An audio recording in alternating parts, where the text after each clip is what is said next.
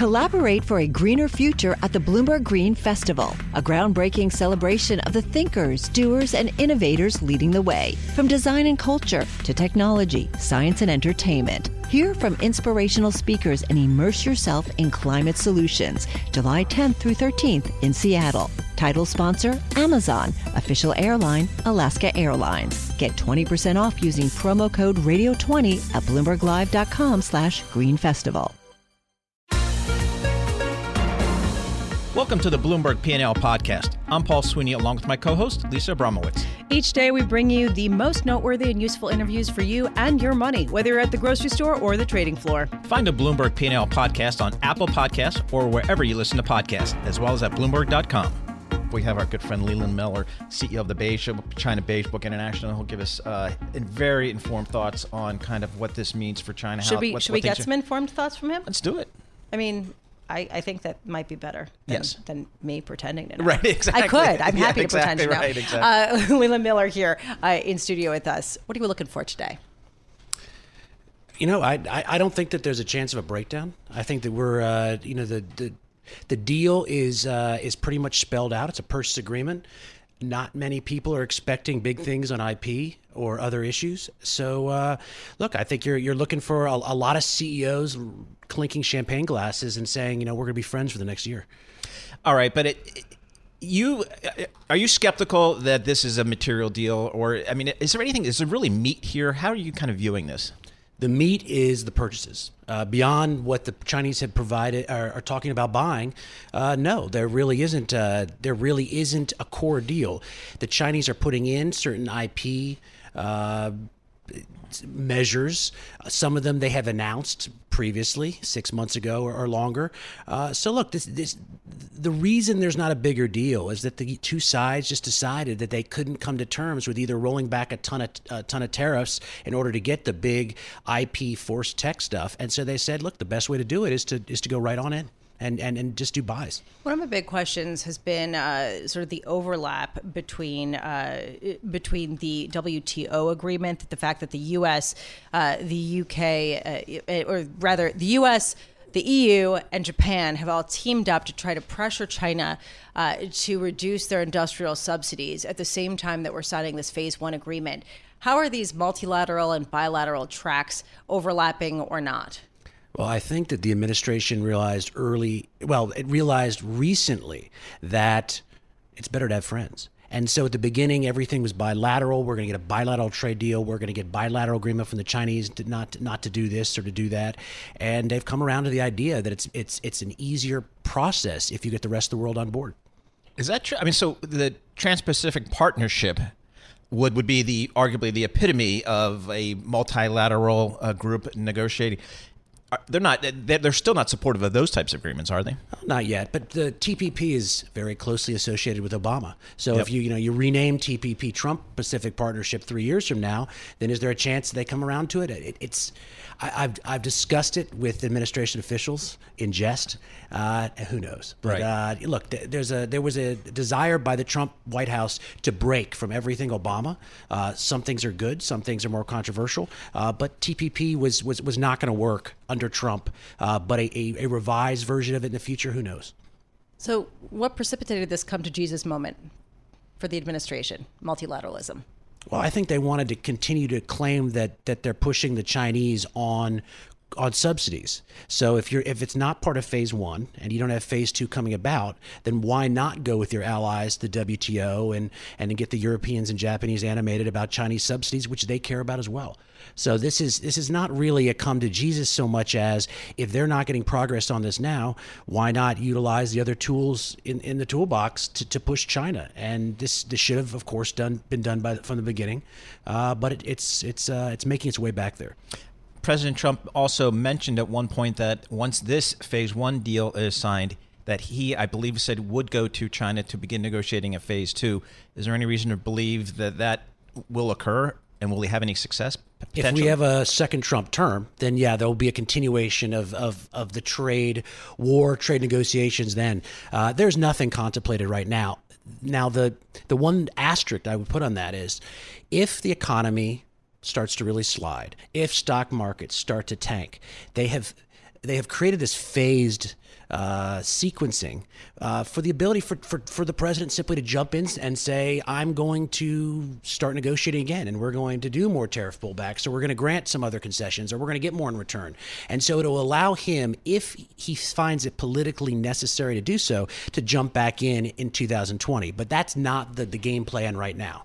I still am struggling with this idea that we're bilaterally negotiating, that the U.S. and China are bilaterally negotiating while there's a multilateral push on another level. I'm just wondering, does that mean that phase 2 is going to be a multilateral phase 2, or does that mean that phase 2 will continue with added pressure from allies and others? Well, I think what phase 2 has always been sold as is, we're going to do the big moves next. So don't hold us to this now, but we're going to do it next time. And look, anyone who's dealt with the Chinese for years will realize, like the administration now has, they'll realize that the Chinese are very savvy negotiators, and they'll string this out, and they're not going to give up core things that are important to them without a lot of pain. So I think this is more of a situation where the White House realized that its administration was divided on what to go after. The president had different priorities in some of his other principles, and they would go after agricultural purchases first, try to get the trade deficit in order as much as possible. And while they're waiting that out, they'll start to maybe go back and utilize, again, these other tools, which involve using Europeans and Japanese and everyone else to try to push back on the Chinese model. I'm not even sure I even buy off on the whole agricultural aspect of this phase 1. Weren't they were buying agricultural and soybeans and stuff before? Now it's gone a year, they haven't been buying. Now they're going to start buying again. I'm not sure what's incremental here. Well, the big question is, can they hit any of these targets that are quite big that they claim to be able to do over 2 years? So the promise is that they're not going to just get the number back up to 200 billion, that they're going to get another 200 billion on top of that. So if by some miracle of math they're able to do that, then there would be a real dent in the bilateral trade deficit. The problem is that this is really a one-year trade deal, because the administration and the Chinese are both motivated to get through the 2020 election, front load some of those purchases, keep the guns and ammo dry, and try to get into 2020, see where the situation is there. But look, these targets are extremely bold. They're almost mathematically impossible to hit. The agriculture not being the most difficult to hit, and so you're gonna see a lot of challenging things here. And if the Chinese are actually getting close to any of those targets, they're going to really irritate all their other trading partners who they're no longer buying from. So the Chinese are trying to thread this needle. It's probably not possible, but what they want to do is get through this year first, and then they're going to worry about it year 2. Leland Miller is the person joining us right now, Chief Executive Officer of China Beige Book International, as we await the signing of this trade deal between the U.S. and China at the White House. It's been widely anticipated, but no one's actually read, at least in the public, the 86-page document. A lot of questions remain about the details. In particular, any concessions that China gave, aside from making these agricultural purchases. That's been one question raised. Do we know anything about further concessions that China might have made? No, we don't. And, all right. Look, here's the difficulty. A lot of the things that has been talked about in terms of IP have been things that the Chinese have announced domestically over the last several months. So one of the things that was recently touted was the fact that there will be heavier criminal penalties for IP infringers. Okay, but we knew that months ago. So what they're doing right now is they're trying to scoop in all the developments that have happened in the Chinese economy and Chinese corporate landscape for the last 3, 6, 9 months, and say these are part of the IP changes that the administration is pushing about. We're not going to try to quantify them. We're more worried about the purchases, but this is more than just purchases. This is us really moving the system. So the lack of clarity is something it's sort of hard to get around. And Leland, I know in the past when you've been in our studios talking to us about China, you said to us it's about enforcement. We have to be able to enforce this, and that's been a challenge in the past. Is there any reason to believe that this agreement will include some provisions for proper enforcement? So I have, and others have been very critical of the idea of snapback tariffs or some sort of automatic mechanism, for the simple fact that nothing's automatic if you've got a president who will be weighing the political ups and downs of throwing tariffs back on. So there's nothing automatic about an enforcement mechanism, and that was always oversold. However, this deal in some ways was done very cleverly because the Chinese are very motivated to do the purchases for the first year. If they can get the numbers up and the numbers to where President Trump likes it, then after November, sometime in the November to January period, they have been promised behind the scenes that they will get a tariff rollback. So they have to get President Trump elected. They have to honor their commitments. And if they do, then you're going to see a tariff rollback in the first few months of a Trump second term. Meanwhile, the trade agreement has yet to be seen, and we will be getting the document and perhaps parse through it in real time as we get the text of it. There is a question about China's underlying economy, particularly how they've adjusted to the ongoing trade tensions. We got some trade data that was kind of interesting, showing how they've shifted some of their channels. But also what remains to be seen is supply chains getting truly rejiggered and the impact on China. How much have we seen that already go into effect? How much more are we going to see supply chains move away from that nation? Plenty. But the question is, in what areas? So if you're a tech company and you're trying to figure out how to play the U.S.-China game, you're going to have to make a decision. It looks like they're going to be cracking down more and more and more as things go by. You're not going to be able to supply Huawei if you're supplying, U.S. firms and U.S. government. And this is going to continue from there. On the manufacturing side, I think there is also going to be more and more of a concerted effort to separate the supply chains. They're going to have even foreign companies developing inside China for the China market, and that's going to be separate from where other firms are supplying the United States or the rest of the world. So a lot of this supply chain decoupling is happening. It doesn't mean that decoupling overall has to happen in some sort of scary sense, but there's no question things are going in this direction. And on the tech side, this is going to be the battle that people fight, for the next 5, 10, 15 years. Leland, while we have you here, just give us kind of an update on how things are in China, broadly speaking, from an economic perspective. Well, it's interesting because people are less worried about the Chinese economy right now than they were, say, 3 months ago or 6 months ago. And fair enough, because our fourth quarter data were an improvement on Q3. They were an improvement on year from a very, very weak Q4 of last year. But, it's more of a temporary stability, I think.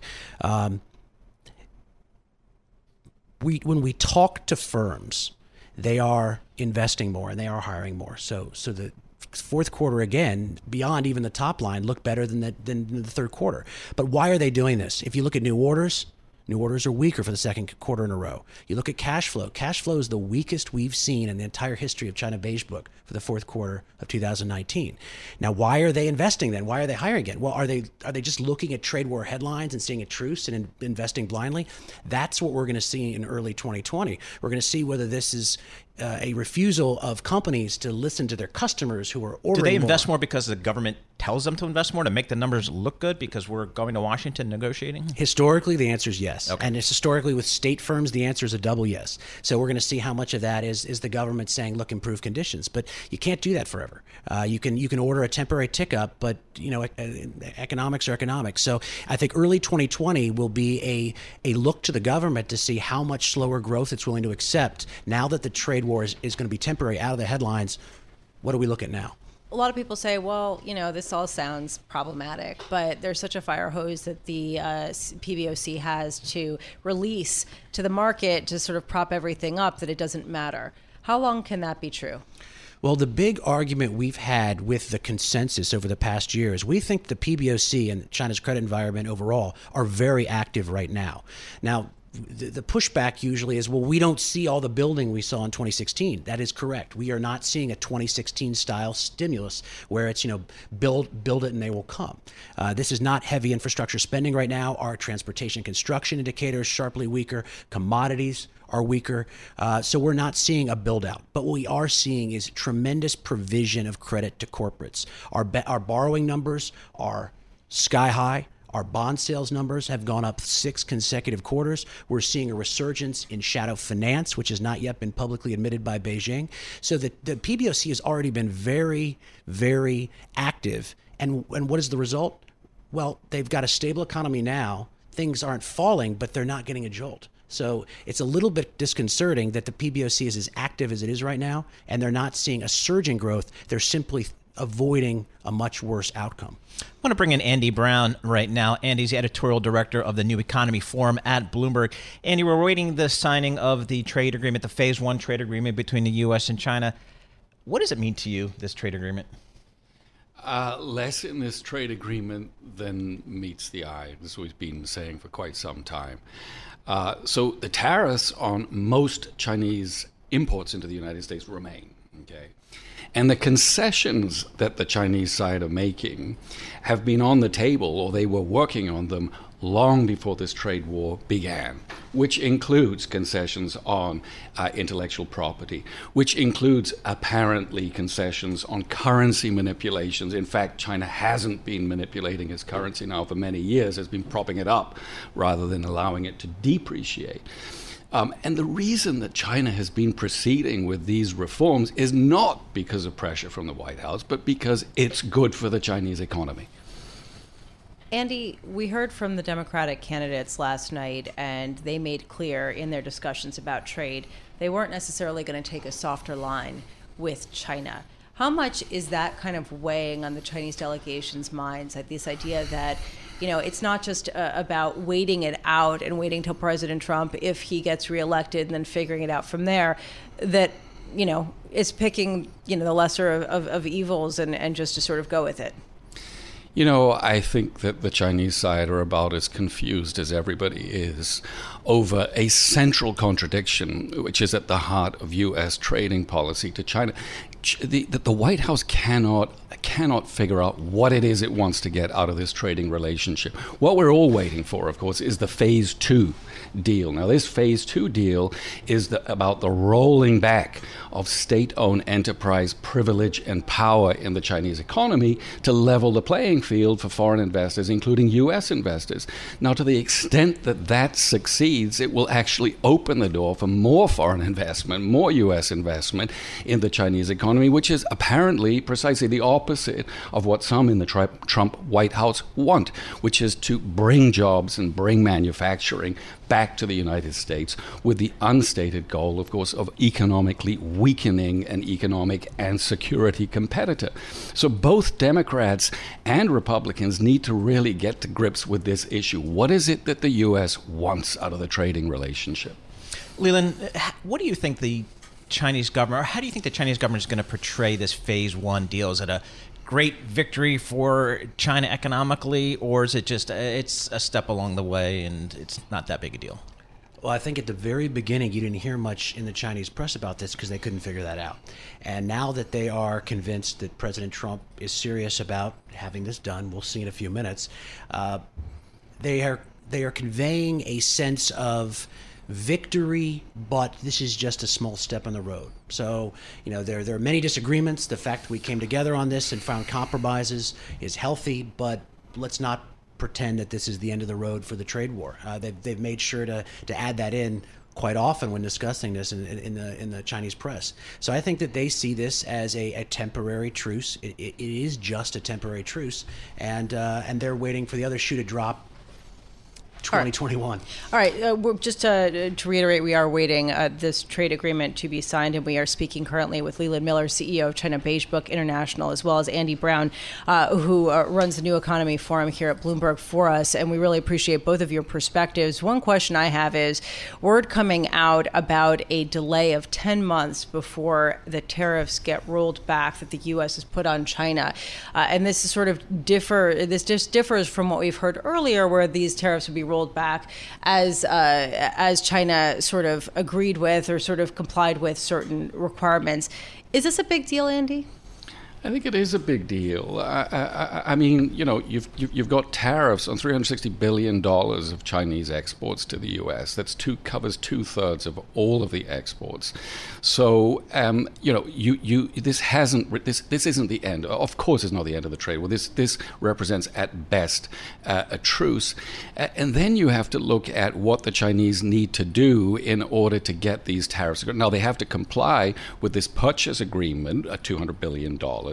which includes something like $80 billion of manufactures from the United States. This is not going to be easy for either for the United States to fulfill. Where is this additional industrial capacity going to come from to supply the Chinese market? $200 billion, by the way, implies something like a 30% increase, annual increase in U.S. exports to China over what they were in 2017 before the trade war started. How's that going to happen? So, Leland, within China itself, did you, in your data at the China Beige Book, did you see data, are you seeing data that the trade war, the trade uncertainty has caused Chinese companies to pull back on maybe some of their investment and growth and, building new plants and so on? It's had an effect. It's not the reason the Chinese economy is decelerating, but it has had an effect. What you saw in the early tranches of tariffs was a Chinese counter reaction. There was a devaluation, depreciation of the currency. There were some backdoor subsidies to basically counteract the effects of the first waves of tariff. And then you saw a bit of pain come from the next wave. But I think that the real fear has always been the nightmare scenario, which is putting tariffs, probably very high tariffs on all 550 billion plus of Chinese imports, and keeping them on there. And that would cause significant pain to the Chinese economy. And that is why this entire trade war, as animated as it's been, has come to the point we are today, which is the phase one signing. The Chinese realize that we're not here to win. We're here to avoid worst case scenarios. And that's what they're doing by settling for a phase one deal that's not great for them, but it's far from terrible. Right now, just in the market, we're seeing record highs for the NASDAQ and the S&P 500 as people look at earnings and see that the companies are still coming in strong as they look to this trade agreement and see tensions easing. Meanwhile, basically flat on the Treasury curve here. And meanwhile, gold, and this is where I really wanted to go, gold getting another bid up to $1,550 per ounce. And it comes as we have Bridgewater, one of their co-CIOs, saying that he expects it to go to $2,000 per ounce, a record high. And this comes as we talk about de-dollarization, and we talk about, in particular, China and the central bank buying a lot more gold. And Leland, I'm wondering, how serious is this, and how much do we expect this to gain steam as tensions persist between the U.S. and China? Well, the Chinese have been buying loads of gold, as have others like Russia for years now. I don't think that's what's moving the gold price right now. I think people have had some visibility on that for years. Look, most people have wanted to take their cash and throw it in the market because the market keeps going up and up and up. And if you're doing that, then putting your money in gold is a much more depressing investment. But now, as I think you get a little more uncertainty, gold becomes more interesting, and I think we're going to have to see how the markets react this year. Andy, this trade negotiation with China has been unlike anything we've seen. The rhetoric is at a much higher level. Tariffs going on, coming down. Is this the new way to negotiate with China and with other major trade partners, or is this just the Trump administration way, do you think? No, I think this is very much a new era in global trade. Multilateral trade negotiations, deals and institutions are collapsing very, very significantly. In the middle of this whole trade war, you had the Trump White House essentially crippling the WTO. It's now all about these big bilateral deals in which large economies will have the upper hand over smaller ones. This is managed trade. This isn't free trade. This is managed trade. I mean, $200 billion, a very clear target, broken down into categories. So much gas, so much agricultural production, so much manufactured production. And in fact, they haven't even released the schedule of this because they say that it's going to influence, as it would, of course, it would influence the markets. So, this is an anti-free trade, an anti-free market arrangement that these two countries are putting together. Going forward, I'm wondering, is this, though, a beginning, at least, that we are going to get some meeting of minds? I mean, is this an encouraging sign to you on some level? I know you're saying it's underwhelming, but on some level that there has been something done. I mean, are we sort of blowing over that a little bit too much? Well, the question is, was it worth it? I mean, all of the disruption that we've seen over the last, year or so of trade tensions, has all that pain been worth the gain that we're going to get out of this trade deal today? I'm skeptical. However, I think what I am relatively positive about is that it has, in a sense, put a floor underneath the U.S.-China relationship. And I think that is what the Chinese will be celebrating more than anything else. They do not want this, and neither side does, want this relationship to fall off a cliff. There's too much at stake. These two countries have too much mutual interest. So, Leland, do you get a sense that the Chinese people support this, I guess, heightened kind of back and forth between China and the U.S. on trade? Is there a perception within China that it's not balanced and maybe the U.S. is taking advantage of us, or they're not supporting us? What's the feeling within China? It's very hard to pinpoint a monolithic feeling coming out of China. I'd say there certainly is a sentiment within China that the U.S. is attacking it in certain ways, attacking Huawei, attacking national champions. On the other hand, there's also a very noisy minority that is very positive about what Trump is doing and saying the only time the Chinese system is going to change in a material way is if it's pushed from the outside. That's the lesson of Chinese history. That's the lesson that we're taking now. So I don't think you have any type of strong sentiment that's just in one direction. But this is certainly something that, to the extent that Chinese citizens have optics on what's actually going on, I think they're very much of two minds about this. Can we talk about the defaults in China? Mm-hmm. How much should we be worried about the corporate defaults that have been picking up? They're still pretty small, but this is uncharted territory because it's the first time that China has allowed companies to default in this manner.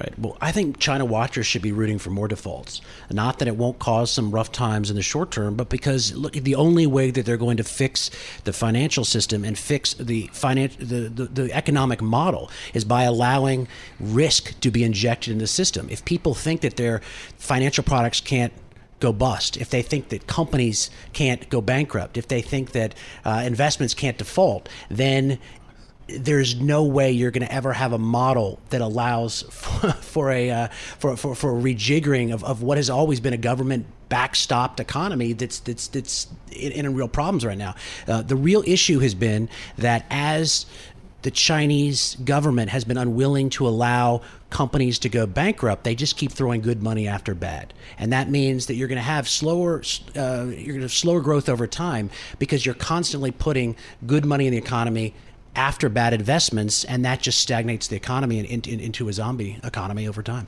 Our deep thanks to both of you, Leland Miller and Andy Brown. We really appreciate all of your perspectives here. Leland Miller is the head of China Beige Book International. Andy Brown, editorial director of the New Economy Forum at Bloomberg.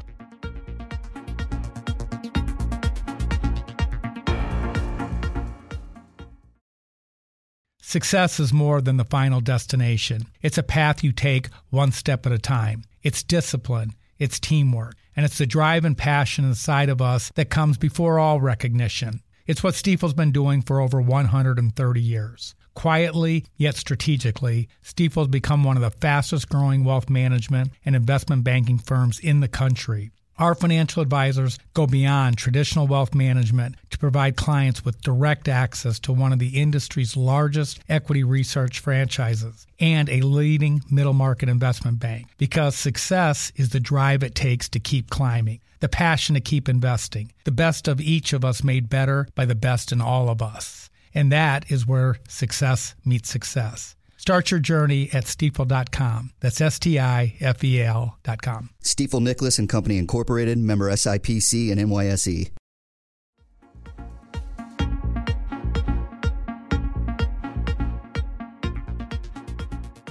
We are less than an hour away from the signing of an 86-page trade agreement, the Phase 1 deal between the U.S. and China that we have not seen yet, but evidently at 11:30 when they sign it. It does exist, and evidently they are going to release it, so we will be parsing through that.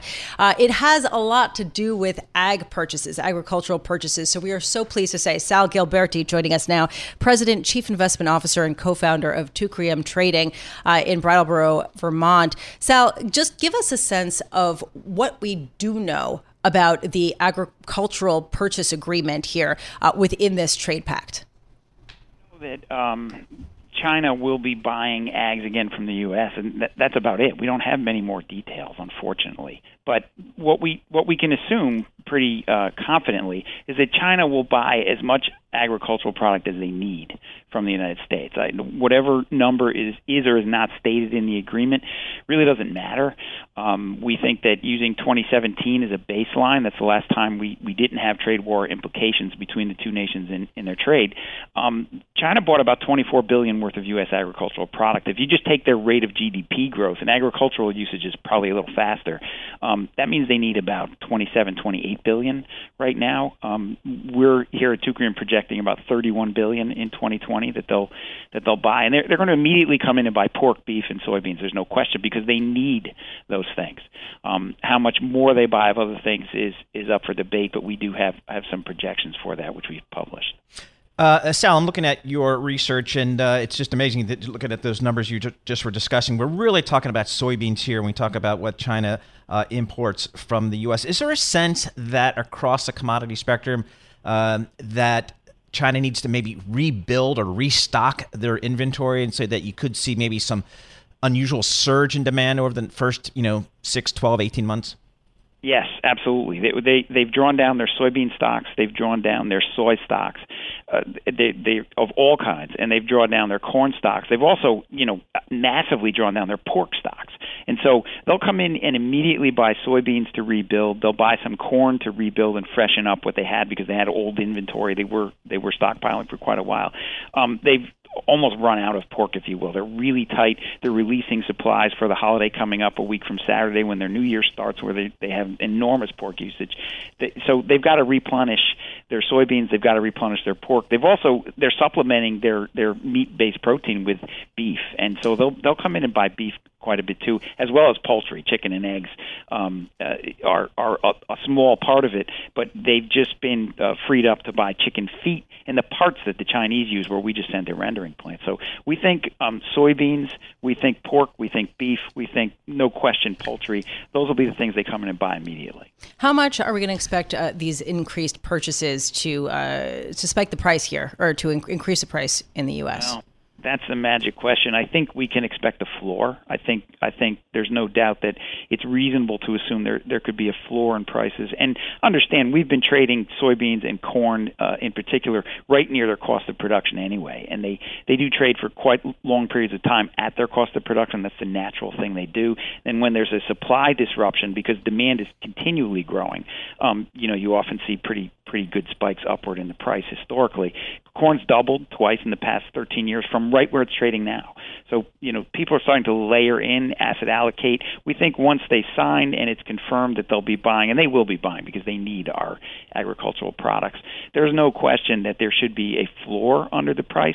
How much it goes up, it remains to be seen. Depends how fast they buy. It depends, of course, on the weather, and it depends on some insight into what the Chinese will be doing in their economy, including ethanol. They are blending ethanol into their fuel, and while they were going to enforce a 10% mandate, they realized their infrastructure is not capable of that. They're not abandoning ethanol in any way, shape, or form. And that's going to put some big demand on corn globally. And remember, this is the 7th year in a row that corn demand globally will break a record. It's the 3rd year in a row that corn demand globally will outpace demand, global production. This year, soybean demand globally will outpace production. So the prices sitting where they are now, you can reasonably assume there's certainly a floor. How high they go, we'll see. Hey, Sal, I have an odd question. Is there enough inventory? Are the American farmers, can they meet this surge in demand? Is there a bunch of inventory in the Midwest and the Farm Belt to meet this surge in demand? Yes, there is. There's enough inventory, certainly for this year. That's the interesting part about ags. That's why prices, in corn have doubled from these same levels twice in the past 13 years. What happens is year to year you can replace it. But the one year when you fail, you're using ags. They grow. You harvest them. There's a big pile. You're using that pile until the following year's harvest. And if the following year has a problem with harvest, that's when the issue comes in. And so that's why ag markets, they always trade kind of at their cost of production, and then they explode higher when you get that blip in production. Because remember, demand just keeps going up. That's just a steady pattern. Sal Gaberte, thank you so much for joining us. Sal's president and CIO and co-founder of Tucrium Trading Limited, based in Brattleboro, Vermont.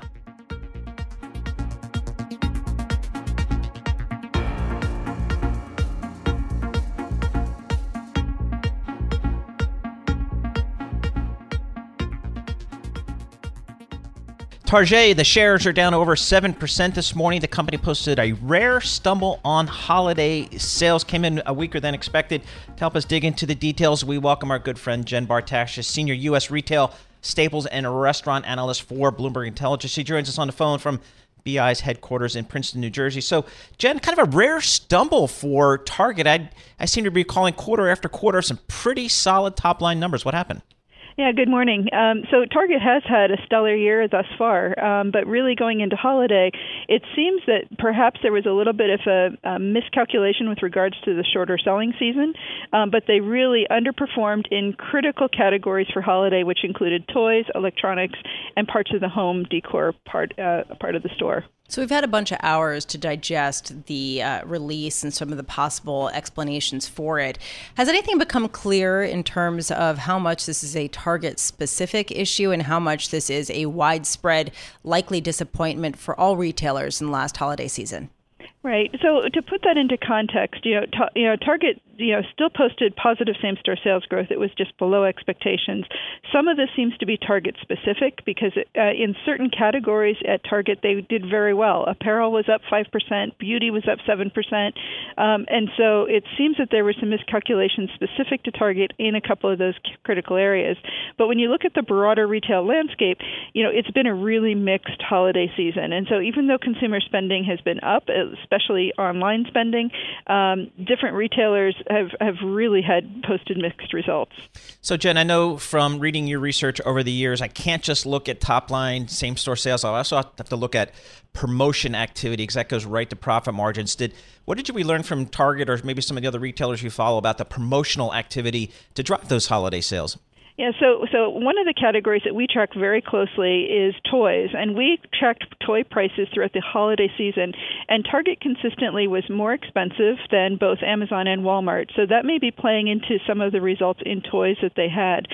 With regards to promotions over Black Friday and Cyber Monday, Target's promotions were different this year. So last year on Cyber Monday, they gave 15% off on everything on their site. This year, it was very strategic, specific discounts. And so even though that may be better for margins overall, it seems that it did have a definite impact on top-line sales. Going forward, do we have a sense of Walmart? We know that their shares also fell in sympathy with Target. Are they going to face some of the same issues?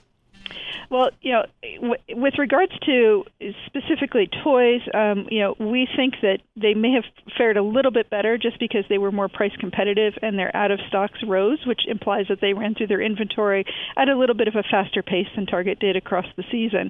Across the broader store, it's hard to say. They also had a strong holiday last year, and so it could well be that they did well in certain categories and less well in other categories, much as Target did.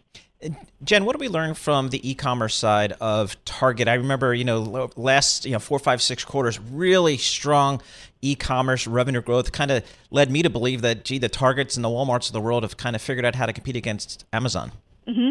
Well, what was interesting about the revenue growth and the percentage, it was 19% for Target over the holiday season, which is not bad.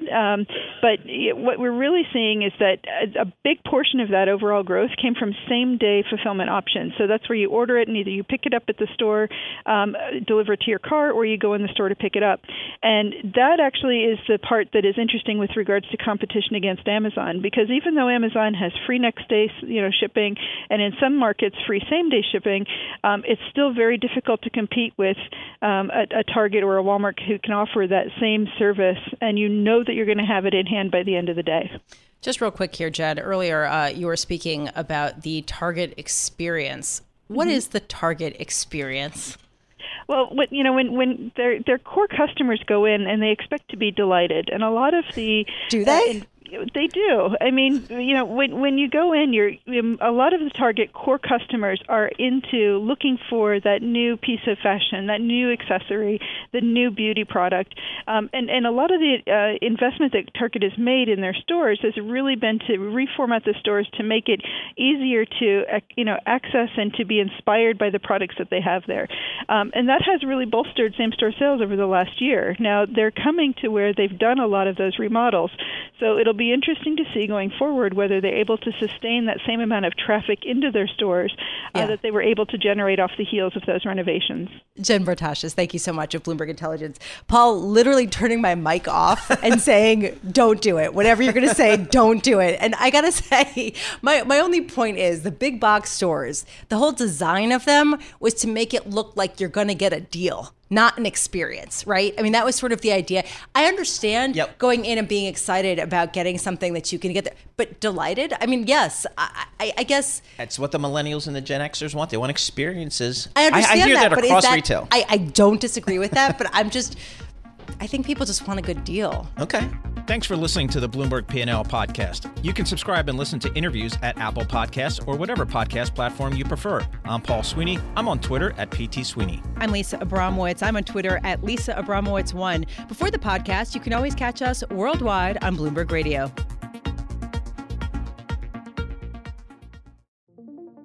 What could you do if your data was working for you and not against you? With Bloomberg delivering enterprise data directly to your systems, you get easy access to the details you want, optimized for higher-level analysis, and financial data experts committed to helping you maximize your every move. Our data is made for more, so you can show the world what you're made of. Visit Bloomberg.com/enterprise data to learn more.